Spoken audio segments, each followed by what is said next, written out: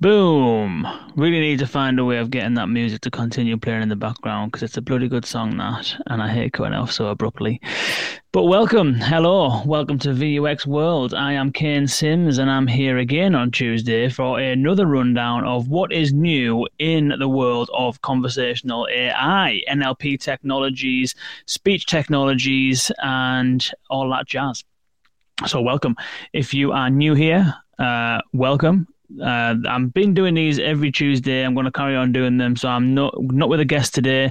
I'll tell you about the guests that we have coming up on VUX World very, very shortly. If you're not already subscribed to VUX World, please do so. VUX.world/subscribe.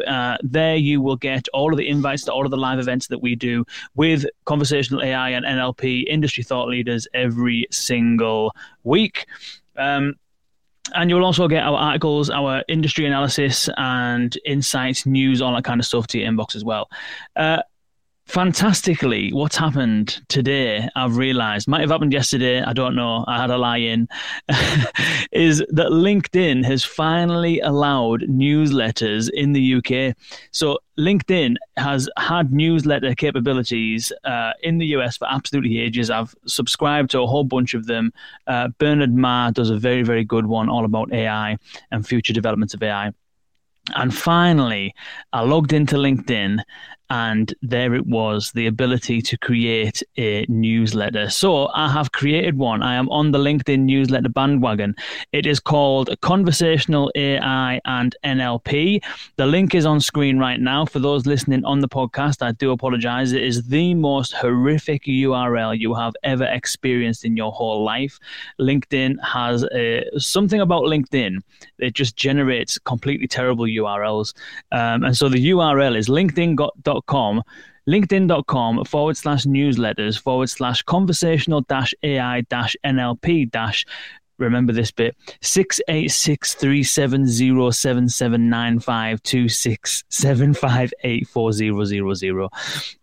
So there you go. But if you do go to my profile on LinkedIn, which is a lot easier, linkedin.com/in/Kane Sims, then you'll find the link to the newsletter. Basically, what I'm going to do is, we've had the VUX World newsletter for quite some time, and every single week we share whatever we've published on VUX World, whatever podcasts we've published, whatever events we've got coming up, and whatever kind of like noteworthy stories we find online and on the internet, etc. And that's what we're going to do with this LinkedIn newsletter. It's going to be very specific. It's going to be hand-curated, the best top stories in the conversational AI and NLP space. Anything that will help you make better strategic decisions, we're going to cover in this newsletter. It's going to be every single Tuesday. So please do subscribe. There's over 1,100 people subscribed to it already in the space of not even 6 hours, which is pretty impressive. So thank you very much if you have subscribed. And we're going to roll on with it. Been lots happening over the last week. Yesterday was a fantastic event put together by the Swiss Cognitive team, Cognitive Virtual, and it was all about how AI is leading to autonomy. And the team at Swiss Virtual, at Swiss Cognitive, I must say, are incredibly well organized. The event ran for about 3 hours. I did the closing keynote, and it was just so well put together. It was polished. It was professional.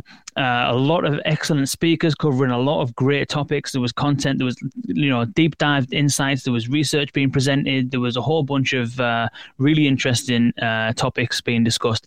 And so I won't give away too much. I would strongly suggest that you find Swiss Cognitive either on LinkedIn or YouTube or wherever you decide to spend your time on the proverbial social networks. Definitely search for Swiss Cognitive and definitely check out the event. It was really, really good. My keynote was probably around about 2 hours and 45 minutes. That wasn't the length of it, although the material that was in there could have probably gone for that long. But 2 hours, 45 minutes is where my keynote is. And essentially, I'm talking about one of the biggest misconceptions when it comes to AI and how you can overcome that in a matter of 5 days. The upshot, essentially, and I'll clip up the whole video and share it more broadly. The upshot basically is that most organizational cultures they're very risk averse and they all operate mostly in this waterfall kind of environment, waterfall culture, where all of your requirements have to be gathered up front, everything has to be planned in severe detail, and then you go through a big design phase, a big execution phase, and then you learn at the very end of the project when you're finally live. And that's the way that most organizations work. The challenge of that with AI is that there are two things that are incredibly uncertain. One is your requirements, because a lot of organizations don't really know what kind of use cases on which kind of channels they should be starting off with. And also there's uncertainty around the technology. A lot of organizations don't understand much about AI technologies, how to utilize them, and how to organize themselves to be able to benefit from them. And so when you're in an environment where you do not understand your requirements and you do not understand your technology, you have no choice really but to use a more agile approach. And so this 5-day sprint that I was sharing yesterday is essentially a way of defining an AI strategy in 5 days and validating an AI strategy in 5 days. So do check out the Swiss Cognitive virtual event if you want to learn more about that. You can also go to vux.world/strategy sprint, because that's basically what I was talking about. So coming up for you this week, we are chatting to Darren Clark, who is one of the team members over there at SoundHound. You might know SoundHound. If you're familiar with the podcast, if you're familiar with VUX World, you've tuned in the past, you'll know SoundHound. They are one of the leading independent voice assistant platform providers, and they power assistants like Hey Mercedes, and they've partnered with MasterCard for a voice-enabled restaurant ordering capability, and they are well known in the conversational AI and speech field. And Darren will be joining us this Wednesday. Actually, I said Thursday; it's actually Wednesday tomorrow. A little bit later than now, to discuss wake word detection. Now, for those of you who are not familiar with speech technologies and NLP technologies, you probably are familiar, though, with Siri, Alexa, Google Assistant, and voice assistant technologies in general. And the way that those voice assistants essentially listen to people, or at least are told that they should start listening to people, is with a wake word, which is "Hey Siri," or he's going to go, no, it's not going to go because it doesn't listen to me, and that's symptomatic. Or Alexa, or "Hey Google," whatever those phrases are that wake up your assistant, that is known as a wake word. Now, most organizations and most people, actually, if you work in marketing, in customer experience, in innovation, you probably take for granted that when you say something, your device wakes up and it starts listening to what you're saying. But the reality is that to build that capability, there's a hell of a lot going on under the hood. So we're going to be talking to Darren tomorrow about just exactly what wake word detection is, how it works, and crucially, how your business or brand can create its own wake words and deploy your voice assistant and have your voice assistant be accessible via wake word detection.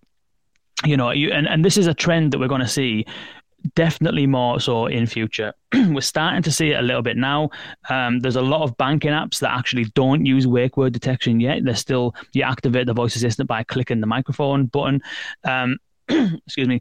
But things like, in-car voice assistants like Hey Mercedes and the BMW Assistant, all of those have wake word detection. If you open the Amazon Alexa app, you'll notice that the Amazon Alexa app has wake word detection enabled. So when you open the Alexa app, you just say Alexa to your phone and it will activate the assistant. So what we're going to see over time, 100%, is that a way of navigating apps is going to be by invoking a voice assistant. And not just navigating apps, but getting stuff done on mobile is going to be via a voice assistant, and via likely a branded independent voice assistant from your brand. And the way that you get into that experience will be through a wake word. So even if you're not at the point yet where you're building your own voice capabilities inside your app or your own digital estate, you will be in future, and learning now about it and how it works and how you can utilize it will stand you in good stead for when you eventually get to that point, which you inevitably will. At least that is my belief. So here's another horrible LinkedIn URL for you to visit. For those of you listening on the podcast, linkedin.com/685-869-7539-244-302336. LinkedIn needs to absolutely sort its URLs out, I can tell you. Otherwise, you can just go to vux.world/events, and all the events are listed on there, or go to my profile on LinkedIn and you'll find them all there as well. So do tune in. It's going to be an absolutely epic one. Last week, we spoke to Chandra Khatri, who is the head of AI at Got It AI.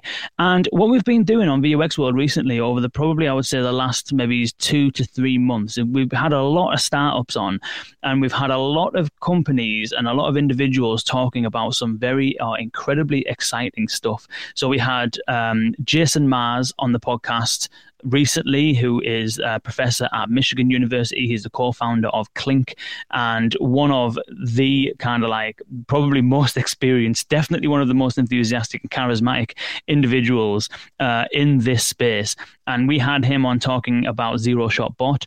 And we had Nikolai, I'm going to find his name so I'll make sure I don't butcher it. He's from Vlooper AI.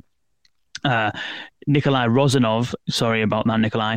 Nikolai Rozanov from Vlooper talking about Vlooper's technology. We then also had Israel Krush from Hyro discussing their technology. And then finally with Chandra Khatri of Got It AI discussing their technology. And the reason why I'm going through all of those podcasts that we've done and discussions that we've had over the last couple of weeks is that they all share one thing in common, is that these companies do not have what is more traditionally known or classically known as classical NLU systems, natural language understanding systems. If anyone out there has ever designed or built a voice assistant or a chatbot or any conversational application, you will be familiar with NLU systems and you will be familiar with intent-based NLU systems. Dialogflow, Microsoft Lewis, Amazon Lex, the vast majority of conversational AI platform providers, Cognigy's, Boosts, you name it, the vast majority of them use intent-based NLU systems.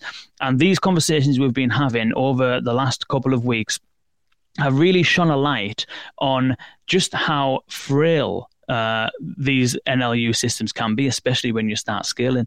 Jason Balmer's saying that rolls off the tongue. I think you're referring to the URLs that we've got on LinkedIn. It's absolutely amazing. It really does roll off the tongue.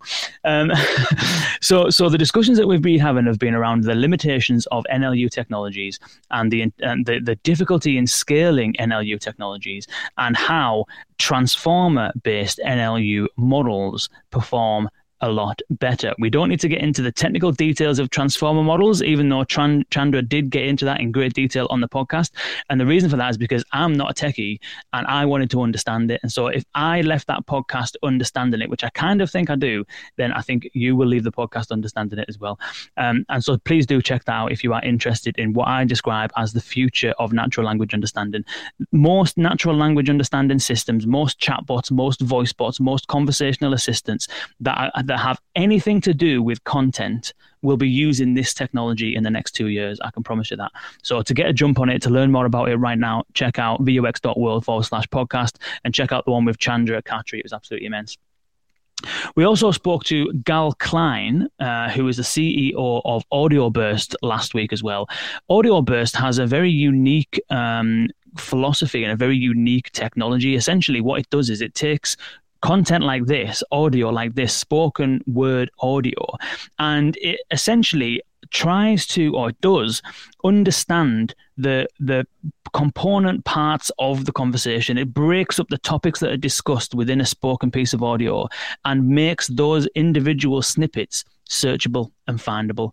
And what we were talking to Gal about was essentially how there is so much audio that is produced in the world today. Every single radio station broadcasting 24 hours a day, some of them, every single podcast that gets created. We're creating 2 to 3 podcasts a week at the moment. And it doesn't sound like that much, but for an individual to sit there and talk for 3 hours per week, that's 3 hours worth of content. And unless you listen to this podcast from beginning to end, all of the rich content, the inevitably rich content that we do get into on the podcast, ends up getting lost and ends up being difficult to find. And so what AudioBurst do is they take things like podcasts, like news bulletins and things like that. They chop that audio up using the AI behind the scenes to automatically understand the subtopics within each piece of audio, and they then make that audio discoverable via a natural language interface on the front end. So we haven't set it up yet, but I'm definitely going to look at it for the VUX World website, which is that if you go to, for example, the VUX World website and you were able to activate the search box and just say what is conversation design, design, what it will do is it will interrogate all of the podcasts that we have, and it will find the snippets of the podcasts that discuss conversation design and return those. And it's such a really unique way of, one, repurposing audio, and two, making more use of your audio and getting it discovered. And so shout out to the Audioburst team, and do check out vox.world/podcast, the interview we did with Gal Klein, who is the CEO of Audioburst, if you're interested in learning a little bit more about that. And it really, for news organizations, for media companies, especially if you do anything to do with news or anything like that, this technology is an absolute game changer. And what I was saying to Gal is that there's a serious untapped market, because you know how YouTube now, it will put little kind of like chapterized markers in there, and you can state and create chapters in YouTube videos. Most of that is a manual task. YouTube will try and generate some of that on its own, but it's incredibly hit and miss. So something like Audioburst will be absolutely immense for that. So do check out that podcast. It is absolutely amazing. Another piece of hot news, and this was kind of like right after last week's broadcast when we did this rundown, this news was published, which was that Microsoft announced that it is releasing, or has released, I can't remember the exact state, I think it's generally available actually, a contact center capability within the Dynamics 365 CRM. Excuse me. This has been rumored to be on the cards for quite some time. It seems to be the only thing that Microsoft don't do. Jason Barmer, who was commenting earlier on, I can see what your tagline is, let's talk about CPaaS. So we know that Microsoft have CPaaS-like capabilities, and we know that they have incredible power and reliability when it comes to their AI provision, especially on the speech and NLU side. They've got, a good, decent presence, not an amazing presence, but a decent enough presence in the CRM space with Dynamics 365. They've got a dramatically huge presence, and it's increased tremendously over the last year, given COVID situations, everyone working from home, presence in the enterprise with Teams. Almost every large-scale enterprise at the moment runs on Teams. And so the only thing really that Microsoft was missing was a contact center capability, and there have been rumors about that being plumbed into Teams potentially, and it turns out that now it is actually going to be part of of Dynamics 365. Talking to Michael Nelson about this recently, shout out to Mike if you are watching, and we were discussing why did Microsoft put it within Dynamics 365. Salesforce is inevitably the market leader in CRM technology, and Salesforce does have a partnership with Amazon Connect, and so Salesforce is bringing about the similar kind of capabilities within the Salesforce product. But for Microsoft to embed that contact center within Dynamics 365, it almost seems as though they're kind of limiting their market a little bit, because their market share in the CRM space isn't exactly huge. However, their enterprise footprint is massive, and so would it have been a more sensible option to put it in with Teams rather than Dynamics 365? Do Microsoft have a big enough customer base that already are utilizing Dynamics 365 to make this thing a worthwhile investment to try and upsell existing customers? Will people actually just start using and switching their CRM to Dynamics 365 purely because of the benefits of the contact center that Microsoft is providing? All of this is yet to be discovered.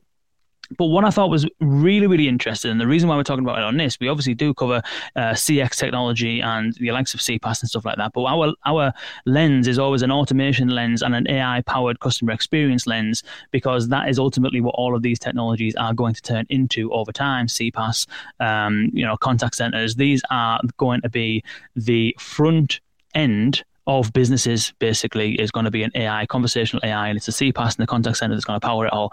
And so what was interesting with Microsoft when they launched the contact center is that they pretty much said not really much about the contact center itself.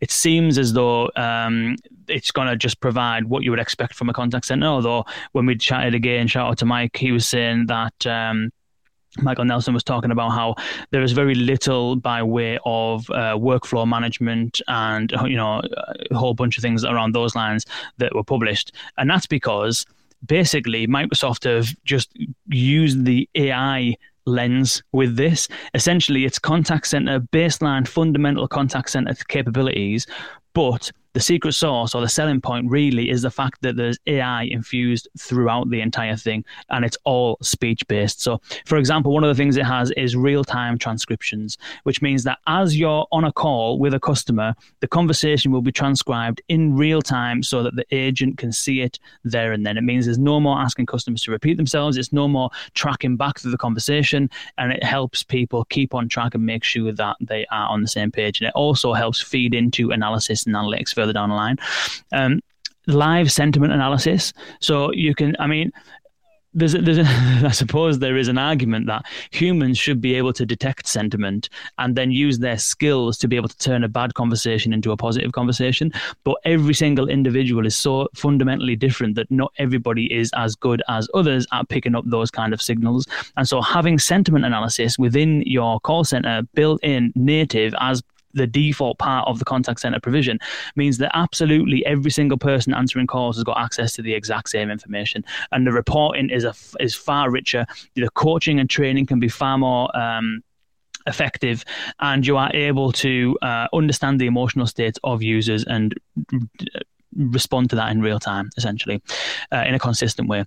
It's got proactive AI-driven recommendations. Now, this is essentially agent assist technology. So imagine that you're a call handler and you're on the phone to a customer.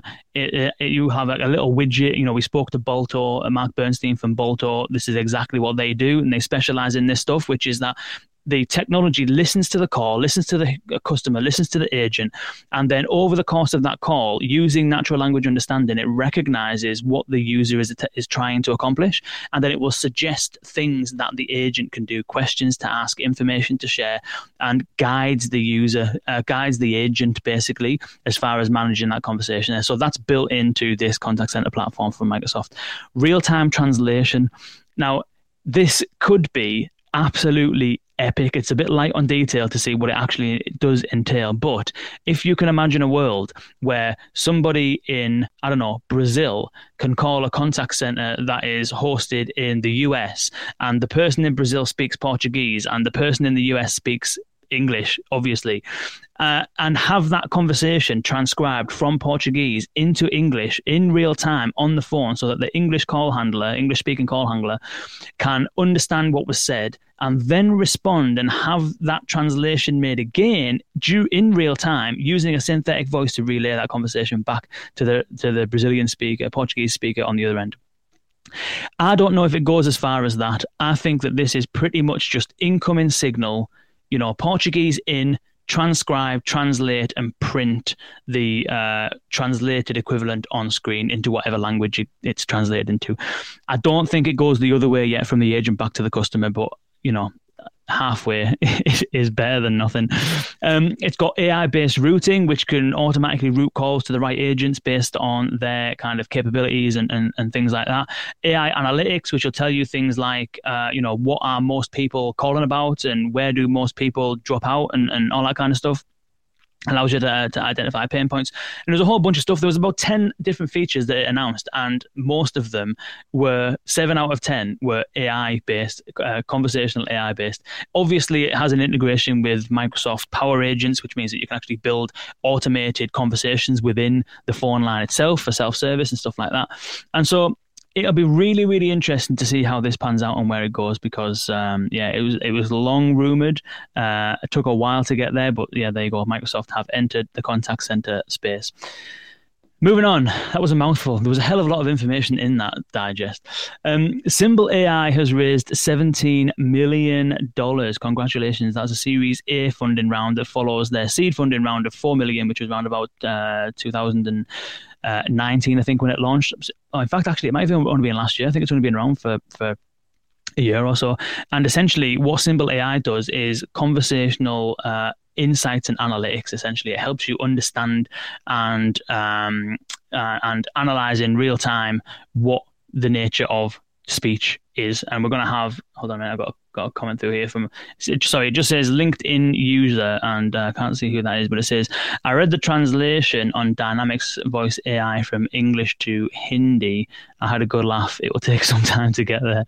I can imagine that. I can imagine so. I know that Google's real-time translate, it's not actually that bad. I've used that in France, and I've also used it in Holland, and it wasn't too bad, but there's obviously a lag in me speaking into the phone, waiting for it to be translated and then showing it.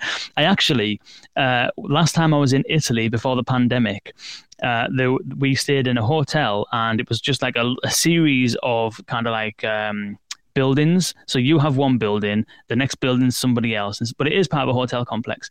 And what they did is at certain times, probably about 10 o'clock at night or 11 o'clock at night, the gate would lock, private kind of like land, and the gate would lock, and you couldn't get out until 7 o'clock the next morning. Now, and sorry, no, you could get out, but you couldn't get back in again. That's it, until 7 o'clock in the morning. So what happened is, me and my wife, we'd packed up, we had an early flight, we left the hotel, left the gate, and the gate shut behind us. And then we realized, oh, sorry, no, that's a lie. You couldn't get out. That's what it is. I can't remember exactly what the story was now, but there's something to do with the gate, basically. I think we left, that was it. I think we left our key inside the hotel, locked the hotel door, and couldn't get out the gate. Something daft like that. Anyway, that's not the point. The point is, I had to knock up one of the neighbouring properties. This is at 6 o'clock in the morning. I had to get them out of bed to come and help us get through the gate. And it was an Italian couple who had a little dog called Ducasa, which is definitely what I'm going to name my dog if I ever have a female dog.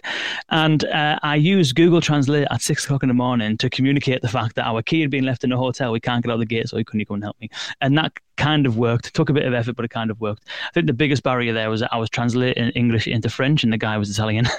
But anyway, yes, I can imagine that real-time translate will take a bit of a while to get there. I think the thing with this stuff is that it just needs to be good enough for somebody to understand, broadly speaking, what was said. You don't need to understand every single detail often.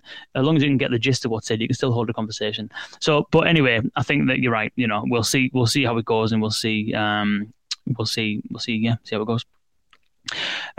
Cool. Cheers for that comment. Moving on, as I was saying, Symbol AI, we have Subi Rathor on the podcast in about 2 weeks' time. We're going to be discussing Symbol AI. We're going to be discussing what it does. We're going to be discussing the funding round and a whole bunch of good stuff around there. So again, vux.world/events if you want to sign up to that one. InWorld AI has also, today or yesterday, just raised $7 million. I keep mentioning funding and stuff like that because I think it's a really good indication of confidence in the market, confidence in this kind of technology, and confidence in the value that it is and can and will have in the world. And InWorld AI, I agree, better to be able to communicate a little bit rather than waiting. Exactly, I agree. InWorld AI is founded by the ex-founders of Dialogflow, and so essentially, I'll go through exactly what it does in a moment. Let me just kind of dig up the details. It's gone now. It's gone. Anyway, founded by the ex-founders of Dialogflow. I forget the guy's name. Apologies for overlooking that. And essentially, what it does is, we've been hearing a lot of stuff about the metaverse recently, haven't we? And Facebook kind of like pivoting its whole sort of operation towards trying to create this metaverse and the environment for developers and brands and third parties to build tools and build characters and build kind of like products and a whole bunch of stuff that's going to live inside this metaverse. And then you saw Nike, Nike has got a patent filed for digital sneakers that they're going to be selling in the metaverse. InWorld AI.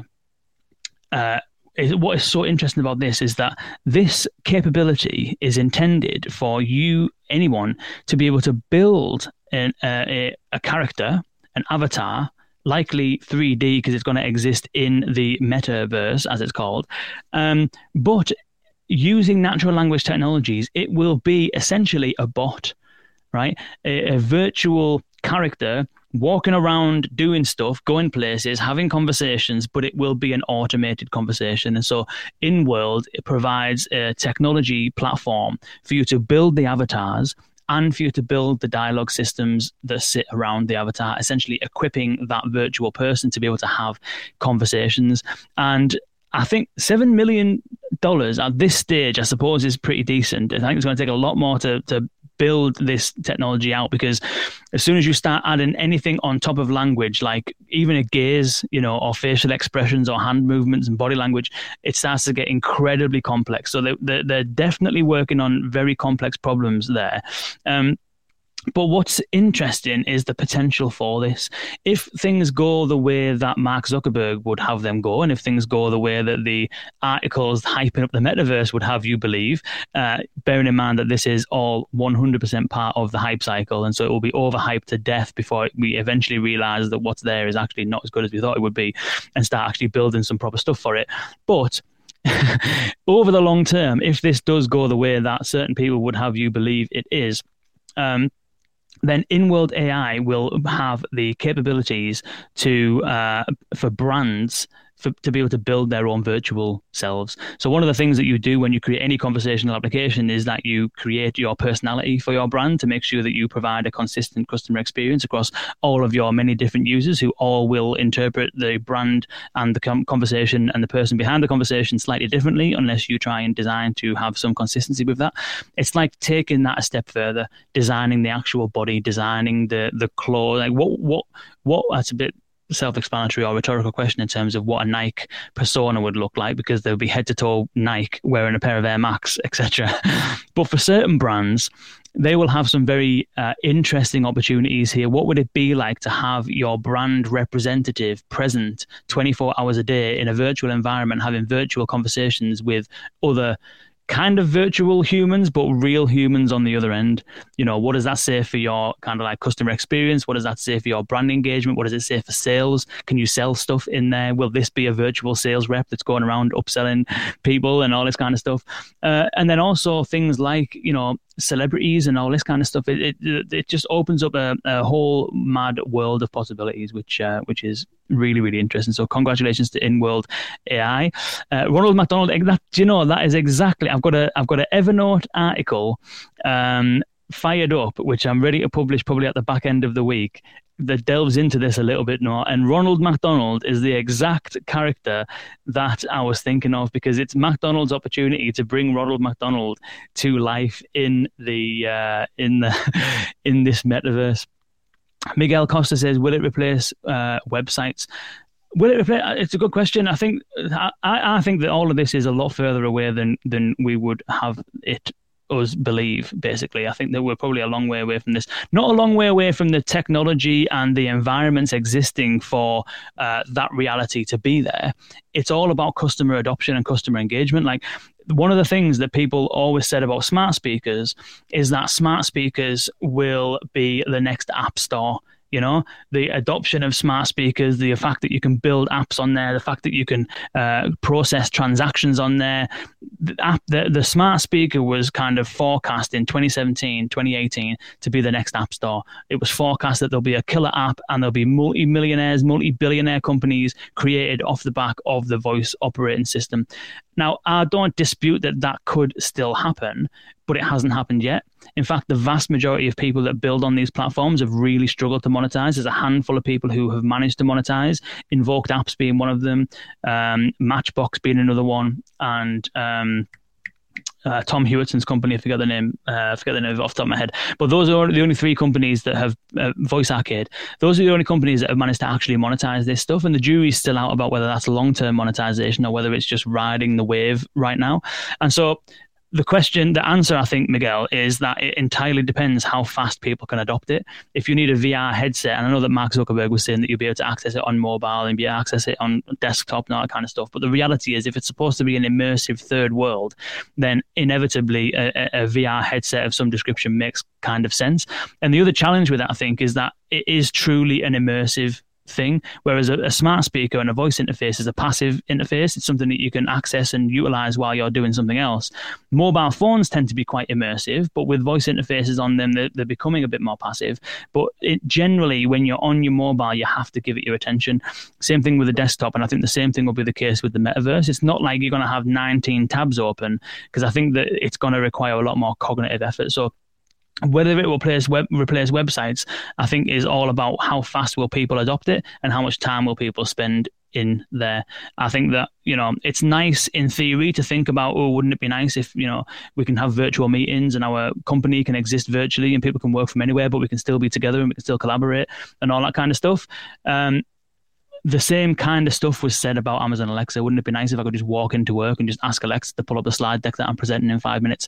And that's technically possible, but it just hasn't happened because the consumer confidence, demand, and traction hasn't been there. So it's a massive, massive question. I think there's more chance of conversational interfaces replacing websites before the metaverse replaces websites, because at least you can utilize your website content. You can utilize everything you know about customers in their existing channels that they've been using for decades, and you can use that to create an automated AI that is able to answer questions, serve people, process transactions, allow people to get stuff done. That's far more likely in the medium term, I think, than it is the metaverse turns into, replaces websites. But what the hell do I know? Ultimately.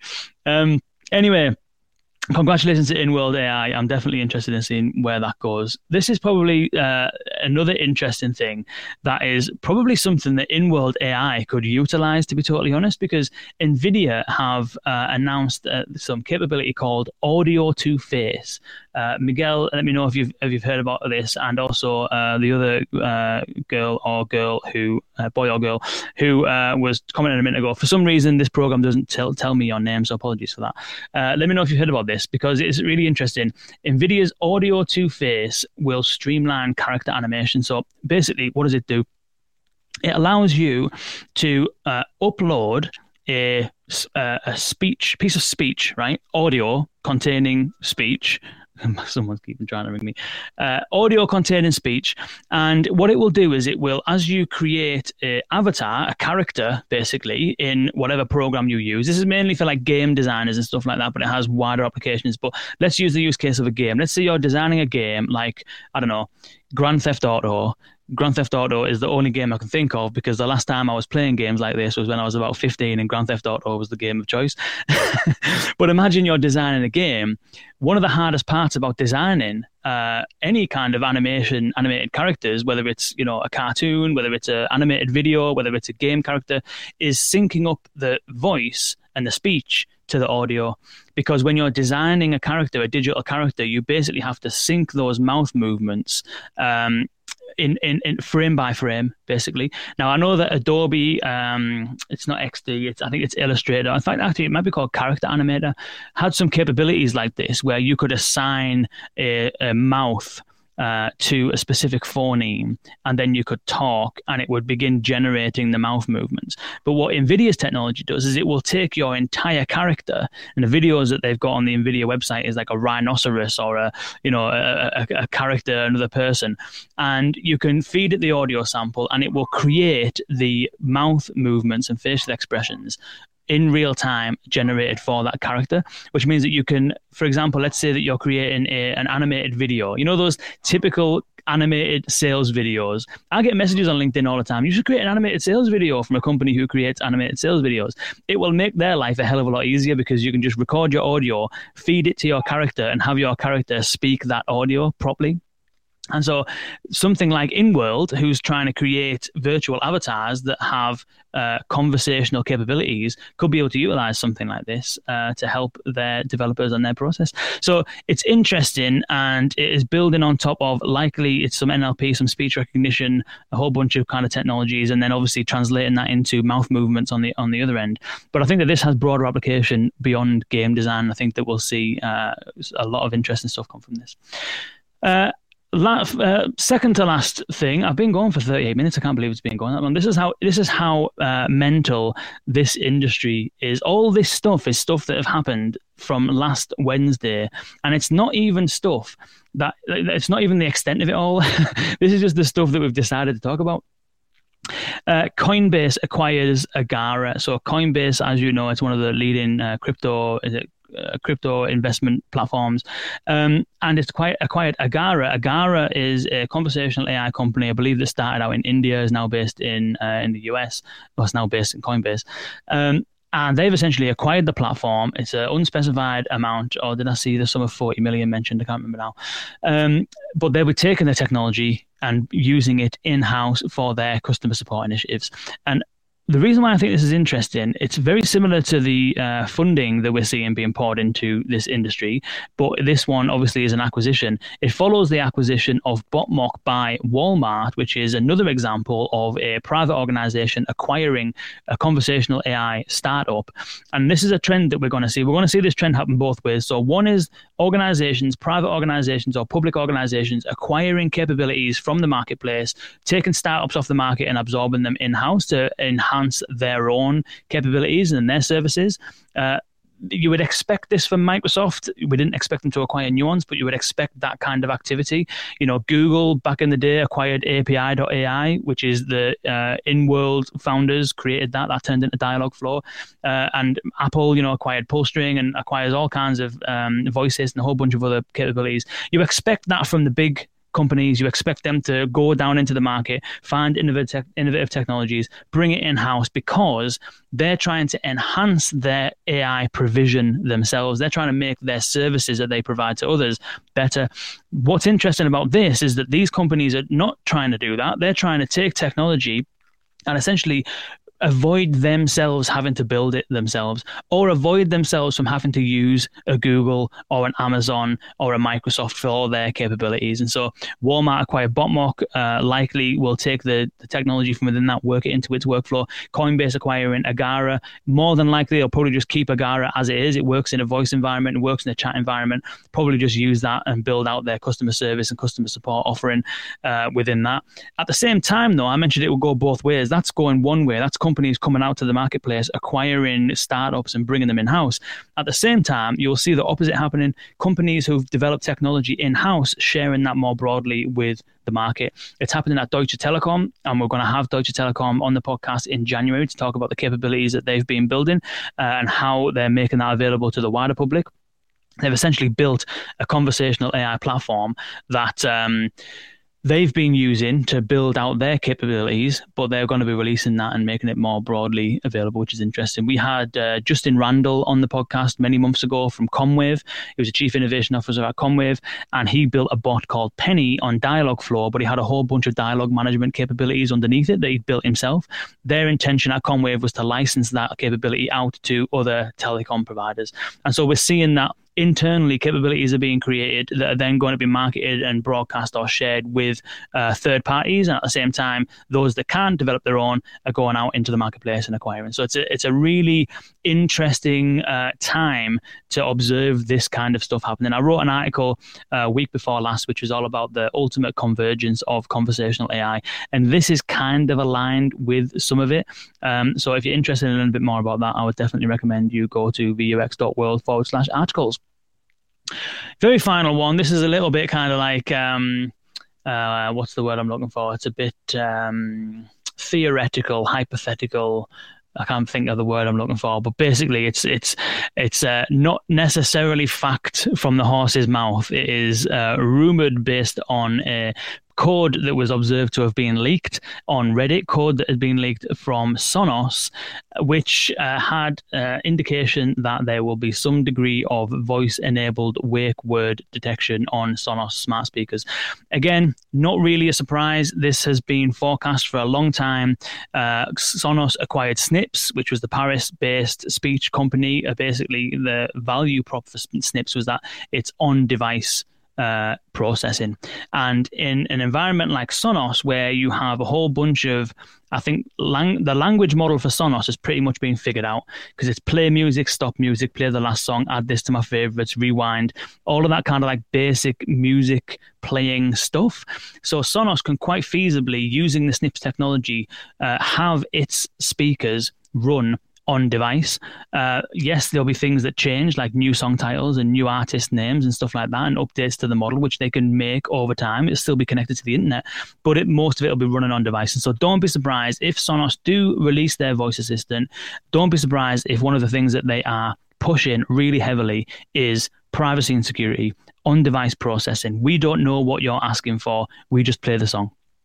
And so very interesting though to see that the code has been leaked, or at least evidence of this being leaked, because Sonos has been in a little bit of a spat recently with Google over who will have access to the wake word on Sonos speakers. So Google essentially want to have access to the wake word, and if it's something that Google can't handle, it will pass it off to Sonos, or if it's an intent that's specific to Sonos, it will pass it off to Sonos. Sonos want to work the other way around, which is that Sonos want its assistant to be the go-to assistant that handles the wake word and the first intent, the first request. And then if it's a weather request or something, it'll hand it off to Google. Google doesn't want to play second fiddle, which is obviously in line with Google's strategy, because Google wants to be the front door to the internet and the entry point to the internet, as it always has been traditionally when most of the internet was beginning in the browser and on Google. But now access to the internet and the interface to the internet is exploding. Every device possible is now connected to the internet, and Google is in a big battle to maintain its position as the default entry point to the internet, because that's how it's built its entire business so far. And inevitably, if you can manage to get yourself into that position, there'll be incredible upside to that in future as well, as we all build our habits and behaviors and trust in voice interfaces.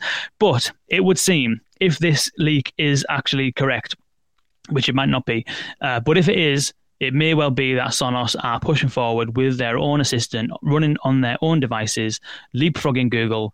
And if that's the case, you heard it here first, it will be a privacy-first voice assistant that processes most of its requests on the device. That is all for this episode of What's New in Conversational AI. If you haven't yet subscribed to my LinkedIn newsletter, please do so. It's called Conversational AI and NLP. As I said, there's about 1,100 people subscribed so far just from today. I published the first one today. The next one will be next Tuesday. So please do that. If you want all of this stuff in your inbox, you want our weekly newsletter, which we do outside of LinkedIn, it's vux.world/subscribe. This Thursday, as I mentioned, we're talking to Darren Clark of SoundHound all about wake word detection. Wednesday. It's Wednesday, not Thursday. It's tomorrow. So please do check that out. This has been fun. I think that, next week, who knows if it'll be a quiet week or a booming week. Guillaume, thank you very much, mate. I appreciate that. Thank you for tuning in. We'll see what happens next week. I'm hoping it's going to be busy. I'm hoping it's going to be another exciting one, but we shall soon see. So thank you all for tuning in, and we will see you same time next week, or Wednesday, if you join us for Wake Word Detection with Darren Clark. See you soon.